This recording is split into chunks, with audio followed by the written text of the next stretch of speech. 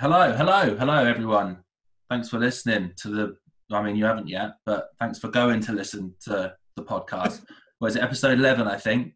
I'm thinking of making a new series, actually. This might be series 2, episode 1. And to kick off that series, I've got me a special guest, drinking a bit of Fiji water, not sponsored, I'm sure, but here he is. Introduce yourself, player. That's how they do it in the battle raps. Well, go on, everybody. It's your boy from Stoke-on-Trent, ex-member of Take That, which means I know Gary Barlow. Don't hit me up for anything. Everybody tries. It's Robbie Williams. Hey. Roberto Williams, as I live and breathe. How you doing, babes? You all right? I'm good. Roberto Williams. Yeah, do you like that? That could be your rap name. What would your rap name be? Bobby Billions. That's pretty good, and it's pretty immediate as well. You've had that planned out, have you? Yeah, a jab of the cut. And then if I was going to be like a cross-dressing rapper, Which you would, Rain yeah. Mooney. You'd be Rain what? Mooney. Rain Mooney. Right. You wanna save all those. You wanna buy out all those website domains right now, just in case. Yeah, I think I do like I like the idea of Posh Ron as well. Posh Ron. But I think Bobby Billions is better. Are you posh enough to be Posh Ron? Well, I'm nouveau riche, so I mean I'm posh as fuck now. Yeah, but I could be Posh Ron. I wasn't born Posh Ron. You earned. I was more jab of the cut. Anyway, how you doing? You look very handsome. Yeah. Is this going to be on a? Are people listening to this, or are they seeing us? I think I'm going to put it on Spotify, but I'm also going to put it on YouTube, on the YouTubes, and maybe a Facebook one, just so people can see it. I'm the thinnest that I've been in fucking forever, right? And what's the point in being thin if people can't see it? I thought it was weird that you kept making sure that we were definitely doing this on Zoom. You were like, it must be televised. I was like, why? Well, they got to see the cut jaw. Look at that. Because this won't last for long. No. I know me. So there has to be a record, and you have to bear witness the thinness. But yeah, I've been all right. I'm not minding lockdown so much. I mean, it's easing off over here. What's it like over there? Is it still pretty strict, or are people? I mean, obviously there's like the protests and stuff, but I mean, are you sort of allowed out quite freely now, or what's the deal? No, not really. We were just about to be allowed out, and then the protests happened. On the day that we were supposed to be able to go out and go to shops, restaurants, beaches, whatever. Yeah. The protest came, and then there was a curfew. So we had a curfew. Oh, really? I didn't know that. Yeah, from 6 o'clock in the evening till 6 o'clock in the morning. And that's been every day. I know this podcast will be in the future. But right now, there is a curfew on in Los Angeles. I haven't left the house. I haven't actually physically been out of the house for over 3 months. That's all right when you got different wings, though, isn't it? Yeah, because if this goes on for 6 months, I'll just move over to the West Wing and be like, shit's new. This'll do. Yes. No, really, you haven't stepped outside of that, apart from the garden and stuff. You haven't left the house in 3 months. Yeah, that's crazy. But I've been like a trainee agoraphobic since. I like to say 2006. But where have you gone? Yeah, I'd like to say 2006, but it's probably been since 1991. That was the year I was born. No way. It was, That's yeah. so weird. Well, I'm glad you're sort of doing all right through lockdown, though. You're losing a bit of weight, like you say. You're doing all right. You're keeping healthy, keeping fit. Well, what I'm doing is I'm not eating until 12 o'clock in the afternoon. Right. And then I'm not eating after 5 o'clock or 5:30. And people call this fasting. Right. I call it sleeping. I don't actually get up until 12 anyway, so It's a that's genius. easy. Yeah, it works itself out. All the hard stuff is done for you. I found myself getting up like way earlier than before. I'm getting up at like 6:30 most days now, and I was getting up at about at earliest 9, and now I'm getting up and I'm having a pretty full day now. Well, that's proper grown-up man time for getting Yeah, up. maybe I'm nearly 30, and I think when I hit that, it will just be like adult o'clock. Have you got a job that makes you do adult o'clock? No, I'm freelance, so I just sort of like operate on my own time, I guess. But I figured out that if Why would you choose to operate on that time? Because if I get it done earlier, then I can drink earlier on in the day. I think that's my main sort of positive out of that. This is what happened to me. I joined Take That when I was 16. I still think that's mad. Yeah, I auditioned when I was 15. And when I joined them and then became an entertainer, musician, songwriter, or whatever it is. And then I went into like musician hours. I never came out of musician hours. And then when the first child came, of which I have 4, when Teddy came, I was so scared about me getting to bed so late that I started taking sleeping tablets. Right. And then unfortunately I got addicted to the sleeping tablets and had to wean myself off them. And that was a shocker. Yeah. And since then, I've just come to terms with the fact that I am a night owl, and that's what I am. And, you know, I need my sleep because of my mental health. So when I get to sleep is when I get to sleep. I've got a bit of vampiric sleeping style. You hang upside down. Yeah. I hang upside down. Can't stand garlic. I've always said that about you.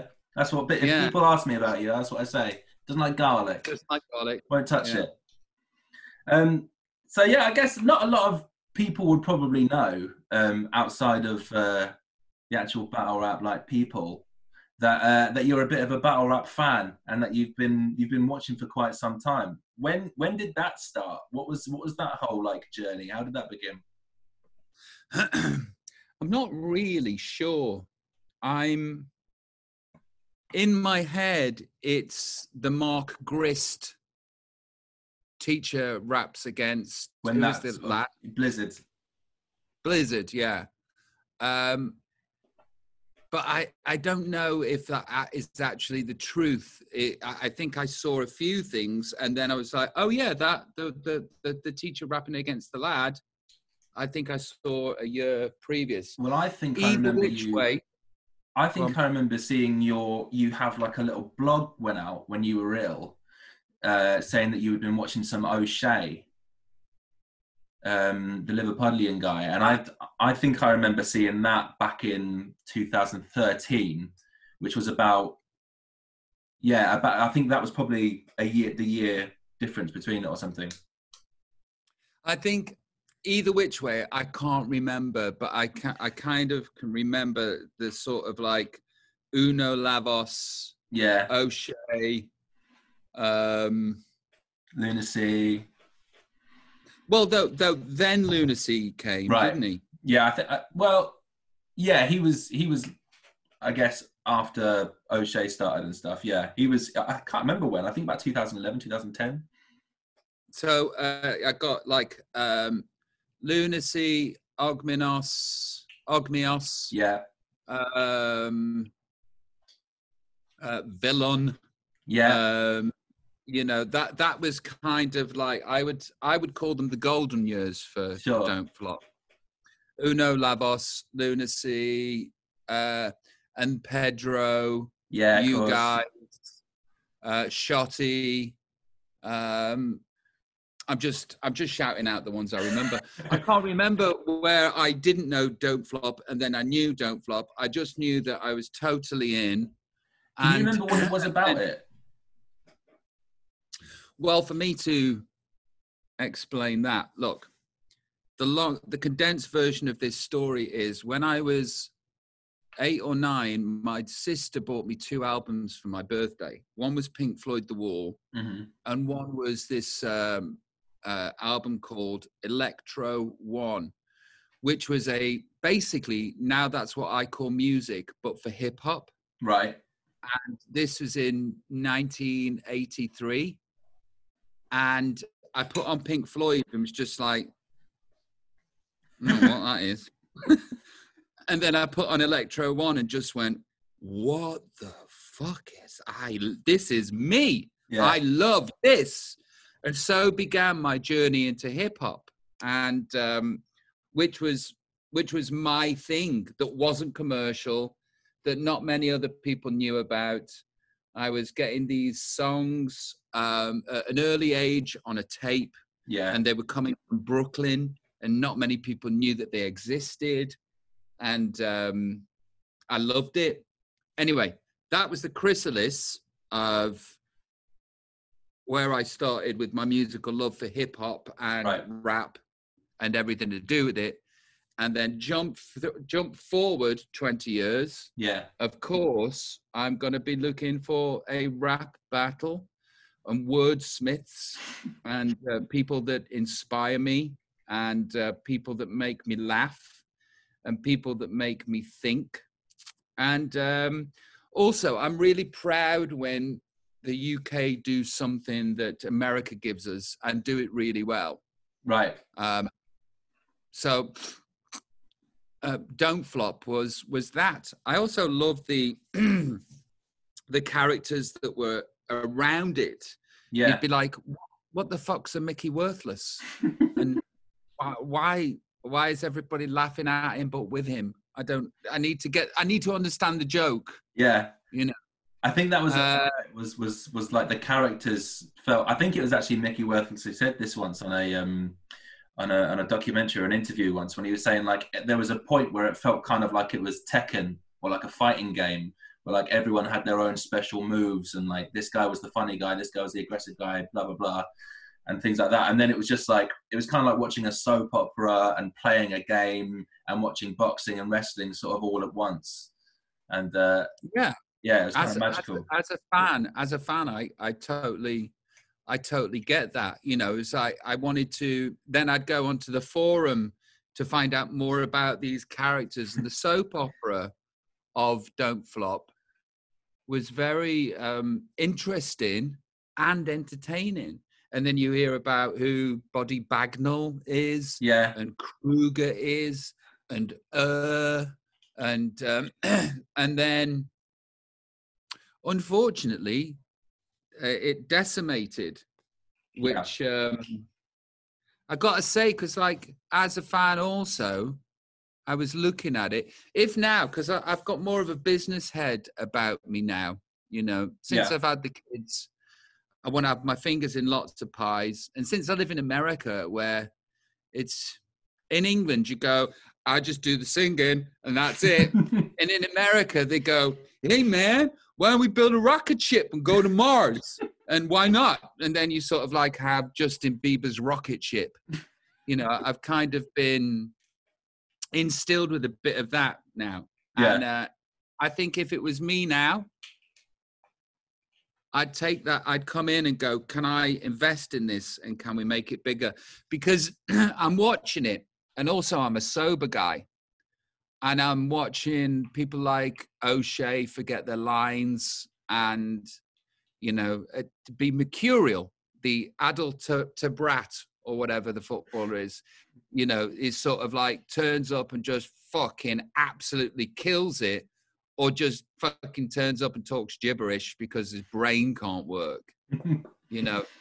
And I was just thinking, it just needs a bit of guidance, this whole setup. Sure. Because something with that kind of energy and power exists on a very, very short fuse. And of course, in the end, it burnt itself out. Sure. I know what you mean.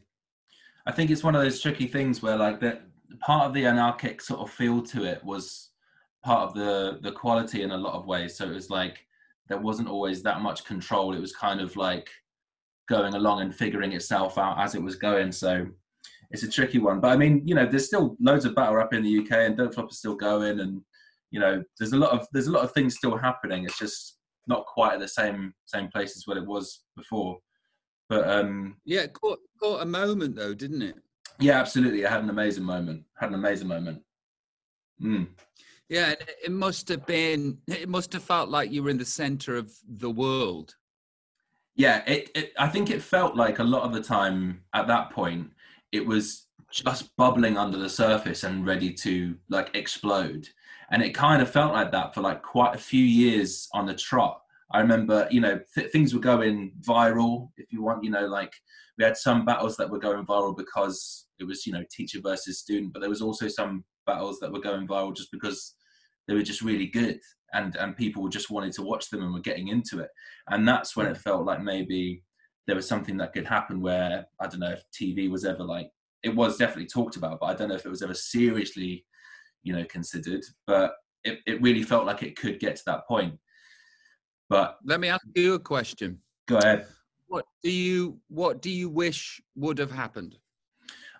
See, I don't really know is the answer to that. Like, even at the time I was thinking this, that, you know, if it went on TV, would that be a good or bad thing? Because the censorship issue would be so huge. Like, it would kind of take away some of the soul of what we were talking about, because certain things would become taboo. And so then battle rap loses kind of its spark of being able to say anything that you want.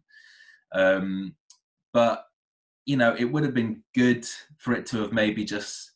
I think what would have been great is if it kind of stayed online and its sort of presence that it had, but it was just able to do sort of like more festivals. There were a few festivals that got played. I would have loved to have seen some more of those going down, and, you know, more tents at Latitude and big sort of festivals like that. I think that would have been where it sat really comfortably, with a big, you know, ever-growing, steady growing audience, just like a live band does, you know, just sort of more in that way. I think that would have been just really amazing, kind of like what, you know, basically what they've got in the States with URL, which is just an amazingly huge company and business. They've got, you know, thousands of people coming to shows, and in the Philippines they've got it as well.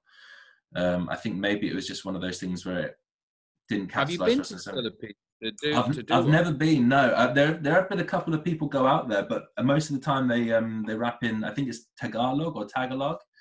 But the Philippines is the biggest battle rap culture in the world. Like, it's bigger than the States in terms of the viewers. Wow. And the people that go there. Yeah, it's amazing. It's so like, obviously I'm watching it, I can't understand it, but the energy in the room is so incredible, like, and electric, and they have it in these stadiums and things like that. It looks amazing. Stadiums? Yeah, I think there was a couple of battle raps in the same place where Manny Pacquiao was fighting, like a proper big stadium style thing. It's massive over there. They get huge business. We're hoping to get someone from over there on the show soon, actually, to talk about the differences between it. Wow! But yeah, it's amazing. It's a huge. I did not know that. Yeah, it's massive. It's really cool. Who's your favourite battle rapper? My favourite battle rapper ever? Mm-hmm. It's between a few people. So there's Kruger, there's Soul from Scotland, there's Bender from Canada, who sadly passed away, and there's Pat Stay from Canada as well. They're probably my top four, I would say. Isn't Pat Stay like the aggressive? He's sort of like middle-aged man. He's sort of like, he's the Joker. He's like, he's kind of aggressive, but he's jokey at the same time. He's like a sort of nice bully in a weird way.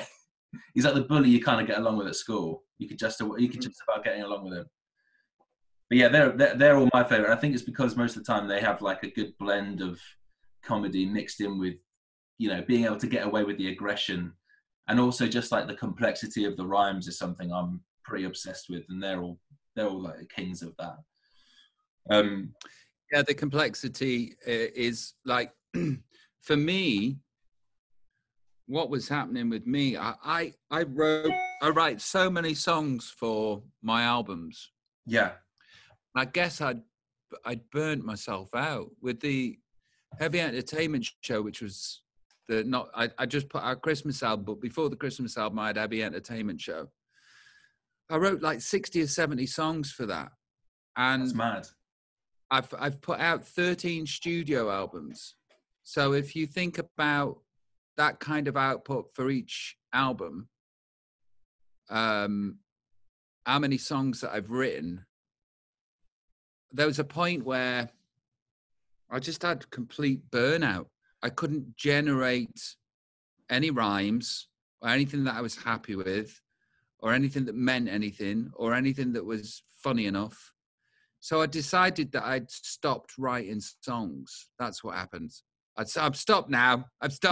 Which I do. I do these absolutes, which I have to embody. I think it's part of the process.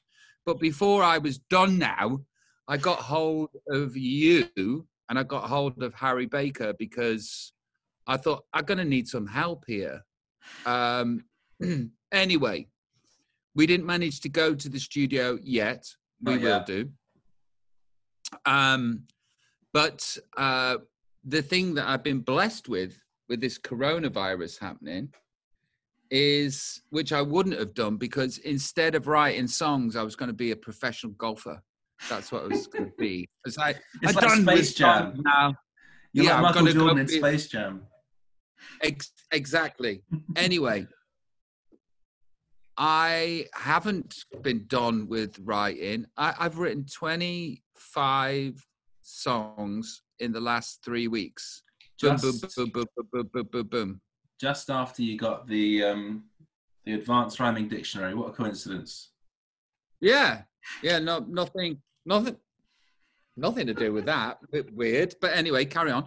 No, that's amazing. 24 songs in that short of time is pretty great. Is that like what you're used to? Would you expect to just bang out? Also, I mean, like, when you say you've written 20 odd songs, like, is that, how much of that is piecing together just like a bunch of ideas from different sort of like things that you've been thinking about for years, and how much of it is sitting down and going, right, I'm going to come up with one song from start to finish, I'm going to write it now? Okay, well, I have, when I say writing songs, I have various friends that send me instrumentals that I sing my melodies and lyrics over the top. So that's what I've done 25 of in the last 3 weeks. I also, on my MacBook, have notes. And in my notes, I've got page after page after page after page of things that I've written down that I've heard people say. Right. Now, for example, my song Feel. Are you familiar with my song Feel? Of course. Okay. So, I don't want to die. No, come and hold my hand. I want to contact the living. Right? Come and hold my hand. I want to contact the living. The joke is, the comedian walks on stage and he's not doing very well, and he'll go to himself more than anything, bloody hell, I need to contact the living here. Anybody out there? Right. That's the gag from the 70s that I know that my dad does. Come and hold my hand. I want to contact the living. Not sure I understand this role I've been given. I sit and talk to God. He just laughs at my plans. I sit and talk to God. He just laughs at my plans. This is all AA speak, right? Right. This is all stuff that I've heard and jotted down in AA. I sit and talk to God. You know, the saying is, if you want to make God laugh, tell him your plans. Oh, okay. Well, if you want to make God, I don't want to die, but I'm not keen on living either. I heard somebody say that in a share in AA. I'm not really. Yeah. So people sort of speak poetry all the time. Poetry of the everyday, yeah.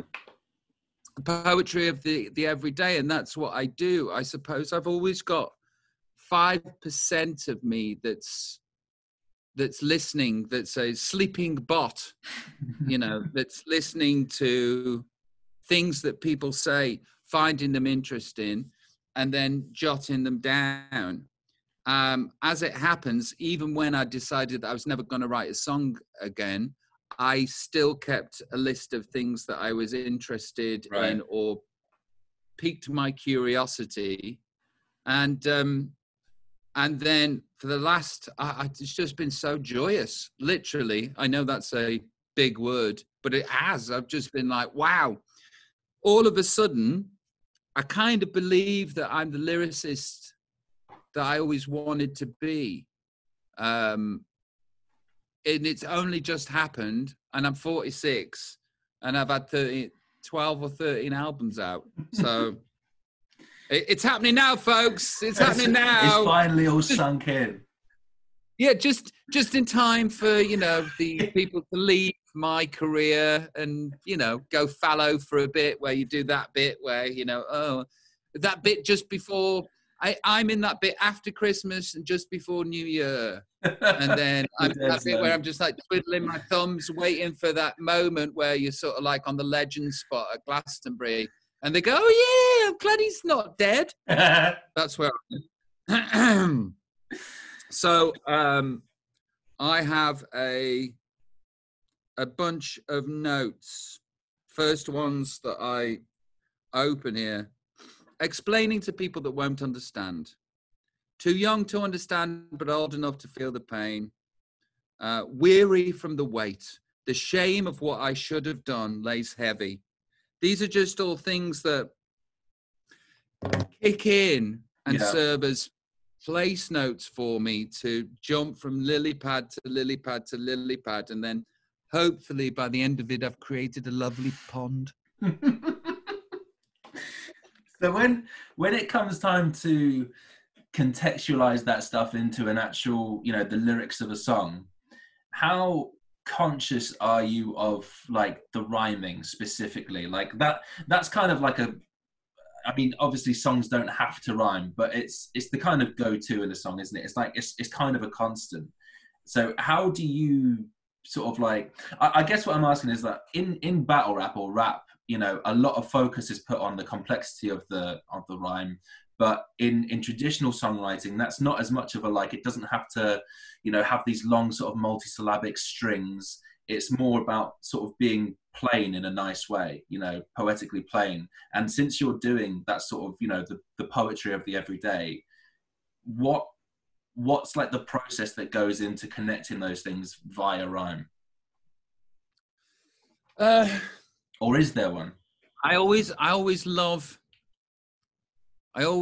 when I've written something that didn't need to rhyme.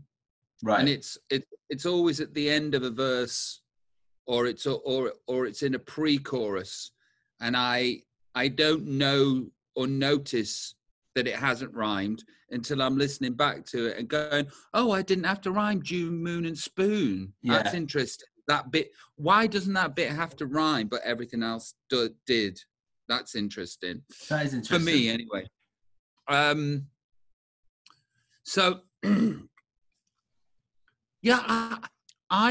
what is the question? Well, I guess are you conscious of like, when it comes to organizing these things into lyrics, these ideas, is there a part of you that's like, right, okay, now I've got to rhyme them? And that's like a conscious process that you go through. And is that a simple thing to do, or is that a tricky thing to do? It can be simple or it can be tricky, and the gods decide, really. Some songs,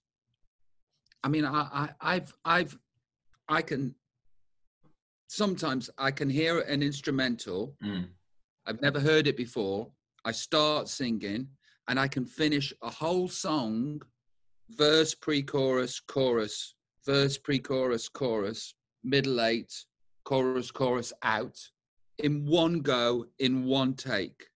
And there's songs of mine that exist that I did that off the dome, son. Off the fucking dome, son. And then there's like other songs that take 18 months to complete. Right. Like believe it or believe it not, the fucking, excuse my language, but we had to record something that was called Rock DJ that day, or it wasn't going to make it on the album. And it had Really? sat there for 18 months. And every time I'd attacked that lyric and that melody, I hated myself for what I was producing. Really? Yeah, because, you know, I have a knowledge and understanding.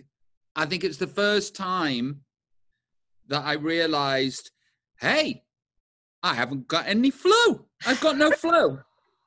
I come to the Flow Factory, no. On strike. Fuck.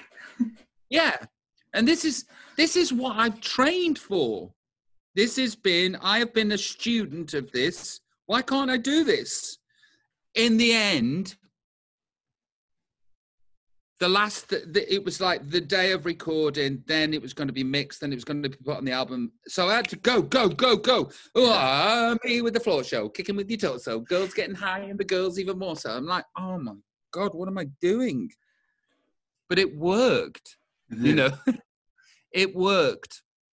So what I'm saying is sometimes it comes so fresh and so easy. And then sometimes it absolutely doesn't. And it takes an age to craft something because you've got a mental block. Yeah. Or something stopping you from fulfilling the task.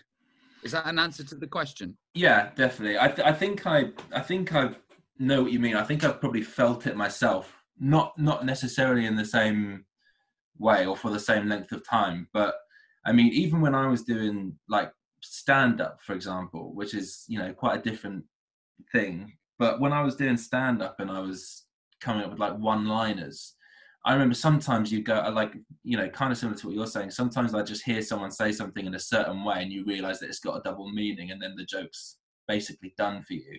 And other times you sit down and be like, right, I'm going to write some jokes. And then you realize that you need something to kind of reach out to you more than you reach out to it. You kind of need to be in a certain zone. Did you find that it overpowered your mind and there was a little bit of mania concerning, okay, I'm going to be a comedian now, and it completely possessed your waking hours? No, I didn't. And that's probably why I stopped doing it. But I did find that with the multisyllabic rhymes. That's basically how I feel with the rhymes that I do now. I feel that mania where it's just like it's constant and it's a constant need to like prove myself to myself and to others and come up with, you know, Don't the you most find that complex exhausting? thing. Don't you find that exhausting? Yeah, it's knackering because it's sort of like it makes me do stupid things. Like it makes me come out of, you know, special moments that I'm having with people and write things down so that I make sure I don't forget them, and, you know, spend hours sat at the computer just trying to come up with things and, you know, things that habits that probably aren't really healthy. Here's the thing, like with sports, if you were an athlete, there's only so far you can run. Yeah. There's only so far you can throw, and there's only so long. They've got 90 minutes to play that game of football. Yeah. With this that you're doing, you've got limitless amount of times in your brain. Yeah. And this is where I found myself when I decided I couldn't write anything anymore. I'd broken my computer. Right. You know, I'd broken my computer. It started to be, what was this glorious, fast-thinking machine, processing information, grabbing bits of words and then turning them into prose. All of a sudden now was turning into a bit of a jalopy because of how much I'd used it. Right. So, and it's really tiring, and I think it can depress you too. I think it can. If you keep going to the well, and then the well runs dry.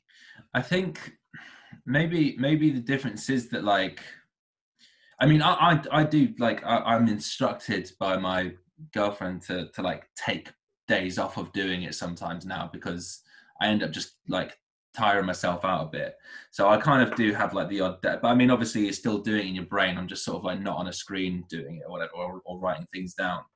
But I think like the desire to be able to, I don't know, reach a bigger audience, or, you know, create something that I'm, you know, incredibly proud of. I don't think I've necessarily hit, you know, a certain peak yet. And so I think that's the kind of thing that means that I'm not slowing down necessarily. I think I've got an urge to keep going until I reach a certain standard. And I think that's probably when I'll start to plateau. That's what I think anyway. I'm hoping. I don't think the plateau just ever rises. Yeah. You find a new mountaintop and you find new inspiration and a new reason for doing things and a new place to go. Yeah. You know,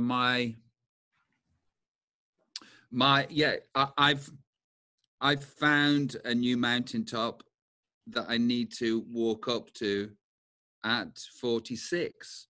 You find a brand new carrot with a longer stick, and you just keep walking and trudging towards it.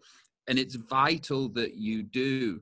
I think the finding the balance is only something that you can learn how to have when you've burnt all your balancing sticks and you fucked them, and right. You realize that there has to be some kind of balance. Yeah. But it's progress, not perfection. And it's something that I'm constantly trying to figure out how to get right. You know, but you're on your way to the dream, right? Well, fingers crossed. Yeah. That's where I'm aiming. Yeah. What is your dream? Well, I guess it's kind of vague. It's kind of ethereal. It's more just sort of like to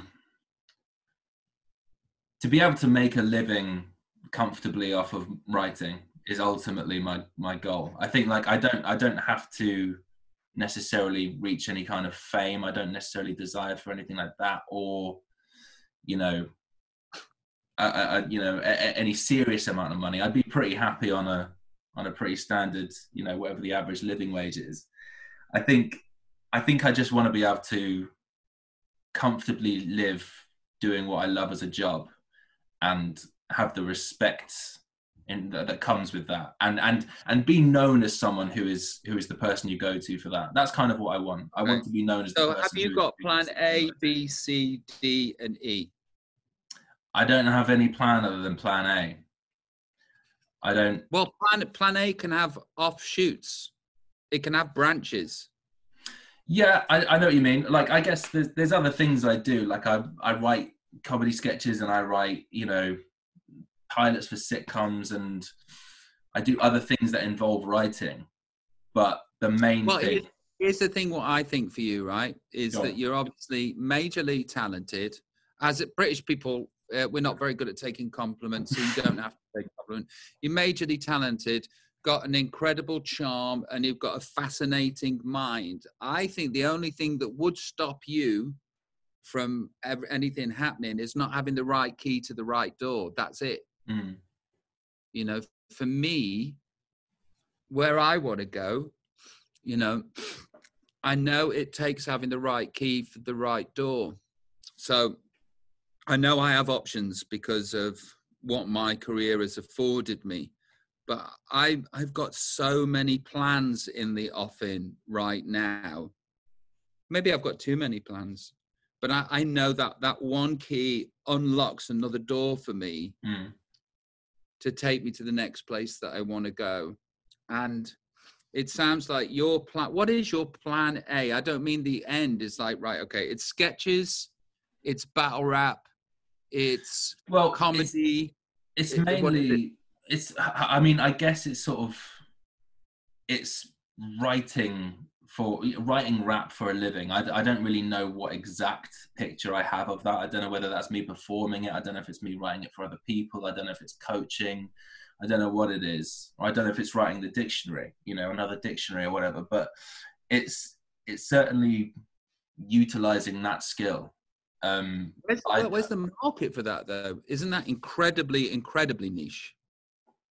Yeah, it is really. but I'm not a good marketeer. Unless you create something that makes it not niche. Yeah. You know, it's like, I think dream bigger. Out. Yeah, gum's fucking out. Uncle Rob's here with the wisdom. Listen to this, son. Right? I think your dream needs to be bigger. I think, you know, I see what you're trying to do and make, but I think you need to throw the net out even further. You're going to need to create a need for that. Where is the need for that? Who needs that? Yeah, I know what you mean. Who needs to be taught battle rap? You could do with a few lessons, mate. Fuck yourself. Yeah, no, I could. Yes, you're right. But you know, who is that? I'm few and far between. No, I know what you mean. I think it's one of those things where I'm not. I'm doing things like that now. I'm doing a bit of coaching and a bit of this and a bit of that, and I guess, you know, it doesn't have to be a terribly large market for me to sort of live off. But I don't know. I've always been a bit fractious with the way that I see my future. I'm not entirely sure. I just know the vague sort of like end goal is to do something with writing this kind of thing that I love writing and somehow make a living off it. I don't really know what the exact, you know, intricacies of it are. I don't know if maybe one day I'll just, you know, turn the TV on and see something that makes perfect sense and then I'll realize what I need to do, or whether it's something that I need to, you know, a niche I need to carve myself. There you go. The niche somehow. I need to carve. The niche I need to carve myself. That time employed figuring out the multis and all of that business in your mind, and you know, leave some space and time to go, okay, what is the idea? How am I gonna, you know, I'll help you with the idea.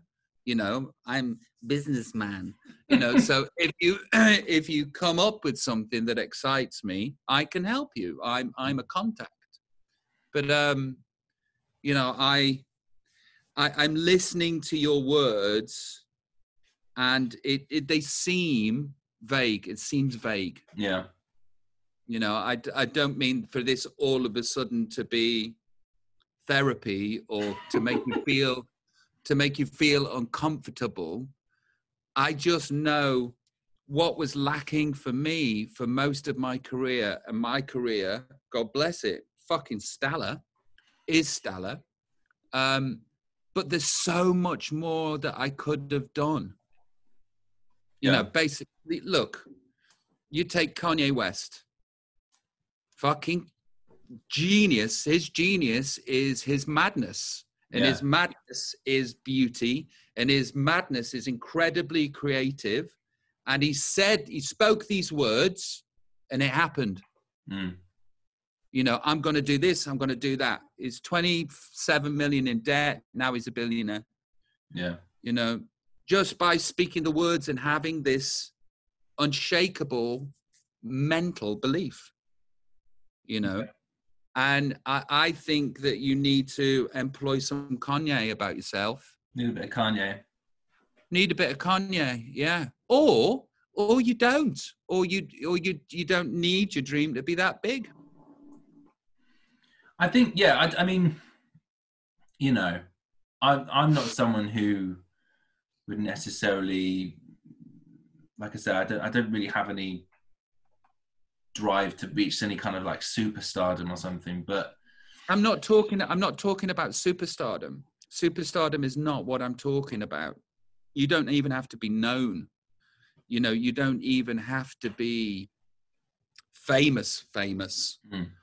You know, you could be the business guy that nobody knows that has that yacht.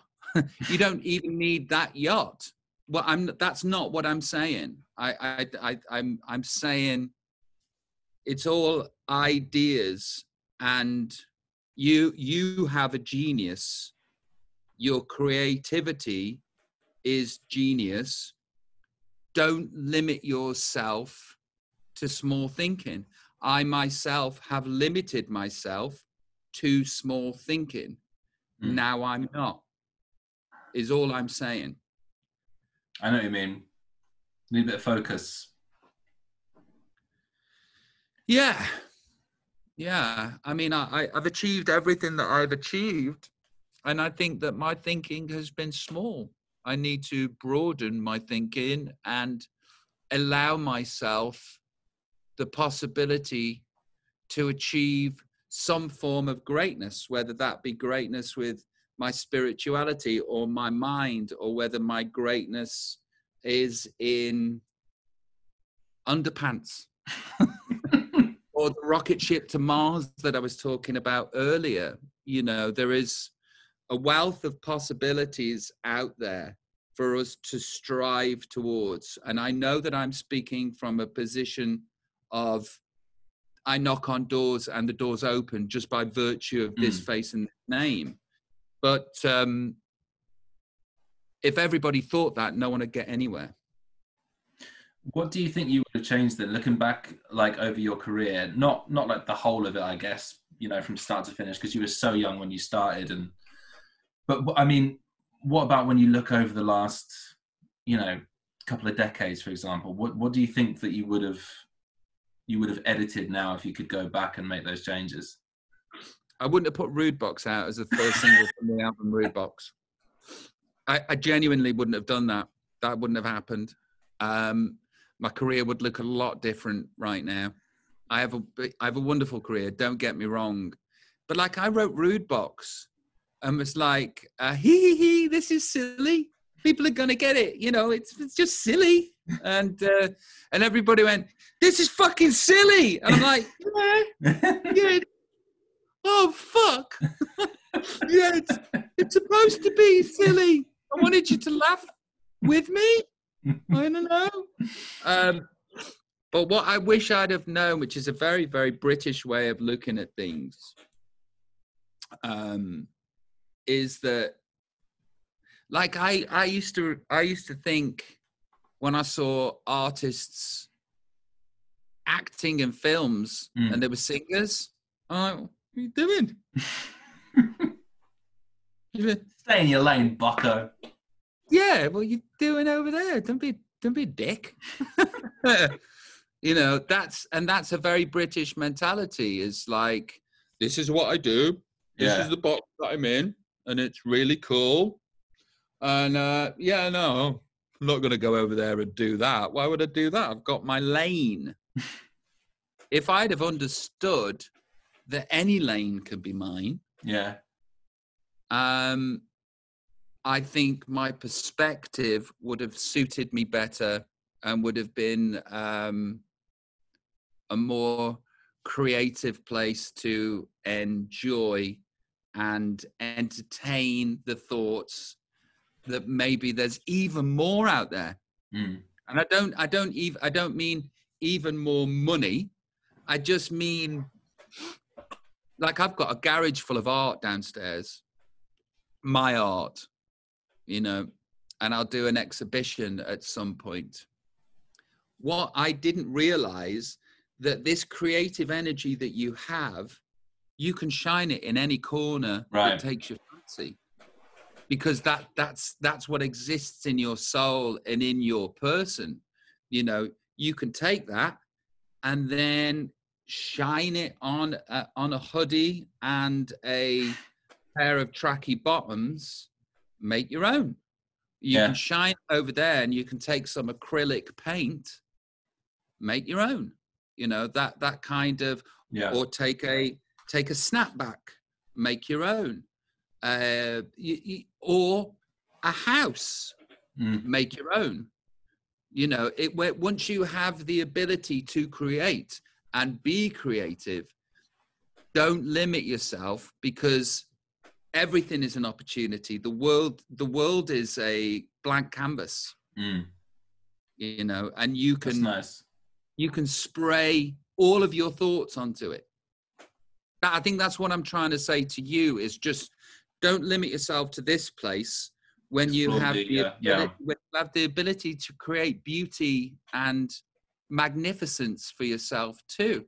So when I say this, I'm not really talking about a monetary aspect or fame. I'm just thinking about worthy outlets for your own brilliance. That's it. Okay, I like that. Yeah. I'm going to explore more worthy outlets for my own brilliance. And I'm going to send you them via email. I've explored them. And then I'll just send an email back going, that's wank. Forget I said anything, mate. Yeah, no. Go back to the battles and the coaching. Yeah. I suppose what I'm trying to transfer as I'm talking to you is I'm trying to tell it to me too. Right. You know, because we live in a shaming society. Sure. Where who are you trying to be? Yeah. And I think when that goes into your computer at a very early age, that's what your computer becomes about. Who are you trying to be? How dare you? How dare you stick your head above the pulpit? How dare you say I can? How dare you think you're good? You know, and I think it sort of can shame you into a box where you don't realize that you're part of the whole fucking Rubik's Cube. God, America is rubbing off on you, mate. Yeah, man. No, I like it. I'm just thinking thoughts out loud as I'm processing my own journey on the planet. And I sort of get excited about opportunity. I know what you mean. Yeah, I know what you mean. I think that's good. That's a good good bit of advice there. It's something I'm going to take on board as well. I need to just explore a bit more, maybe. Yeah. Have a bit more confidence in it. Yeah, because like I sort of like had this idea that's completely outside of my wheelhouse, and it's called, I mean, I won't spit the idea out there into the universe, but it's called House Nanny. And would you like the opportunity where you live in your house to cut your bills? Would you like the opportunity to cut your bills by 15 to 20%? Yeah. I can do that for you.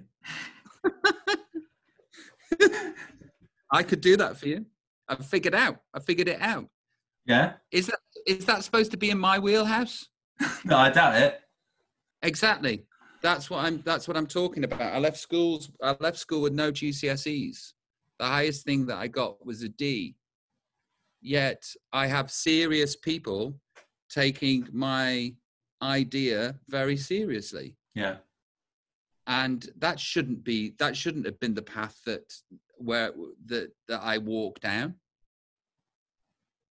So it's just taking that creative moment and shine it in corners that you didn't expect to be able to shine them into. Anyway, I'm preaching. I don't mean to do that. I'm just excited. I'm excited about opportunity, and I'm excited for you because you have genius. I just don't want you to limit yourself. I'll try not to. I will. Okay, good. I think that's probably a pretty good note to leave it on, if that's cool. No, let's do some more, because I can't now go away feeling shame of thinking, did I just preach there? What was I? No, that's beautiful. I genuinely, I think it's a lot of really good information. I think a lot of people take a lot away from that. Genuinely. I think in the comments section of that, there'll be a lot of, well, it's all right for you. You know, yeah, that is true. And if you have that mindset, you won't reap anything. You know, it's all right for everybody. You have to make the door, then kick that door down, and go get yours. Yeah, absolutely. Have I been mental? You're always mental. Good. Good. I'm glad. The first bit is you have to be a bit mental too. So There's the T-shirt. Be a bit mental. And when I did that with my nose, right, I'm not doing cocaine. Okay, right. For a long time. Because there was a mirror just under the screen. Is that's unrelated? Is it? The white powder, the mirror, and the razor blade is completely unrelated. Got it. Right. To anything that I have an addiction towards. It's an art installation. And my art installation is very smelly. Can we do this again? Yes, please. I think we should. Okay. It'd be good. Okay. Are you coming back to England after this? Probably, yeah.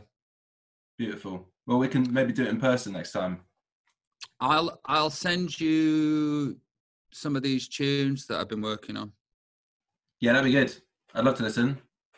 So you could bear witness to this newfound genius. I'll send you some of mine. Yeah, don't. Yeah, no, do that. Please do that. We'll have a little sharing sesh. Okay, peace, my brother. Yeah, all right. Love you, mate. Catch you soon. Love. Bye. All right, mate. Bye-bye.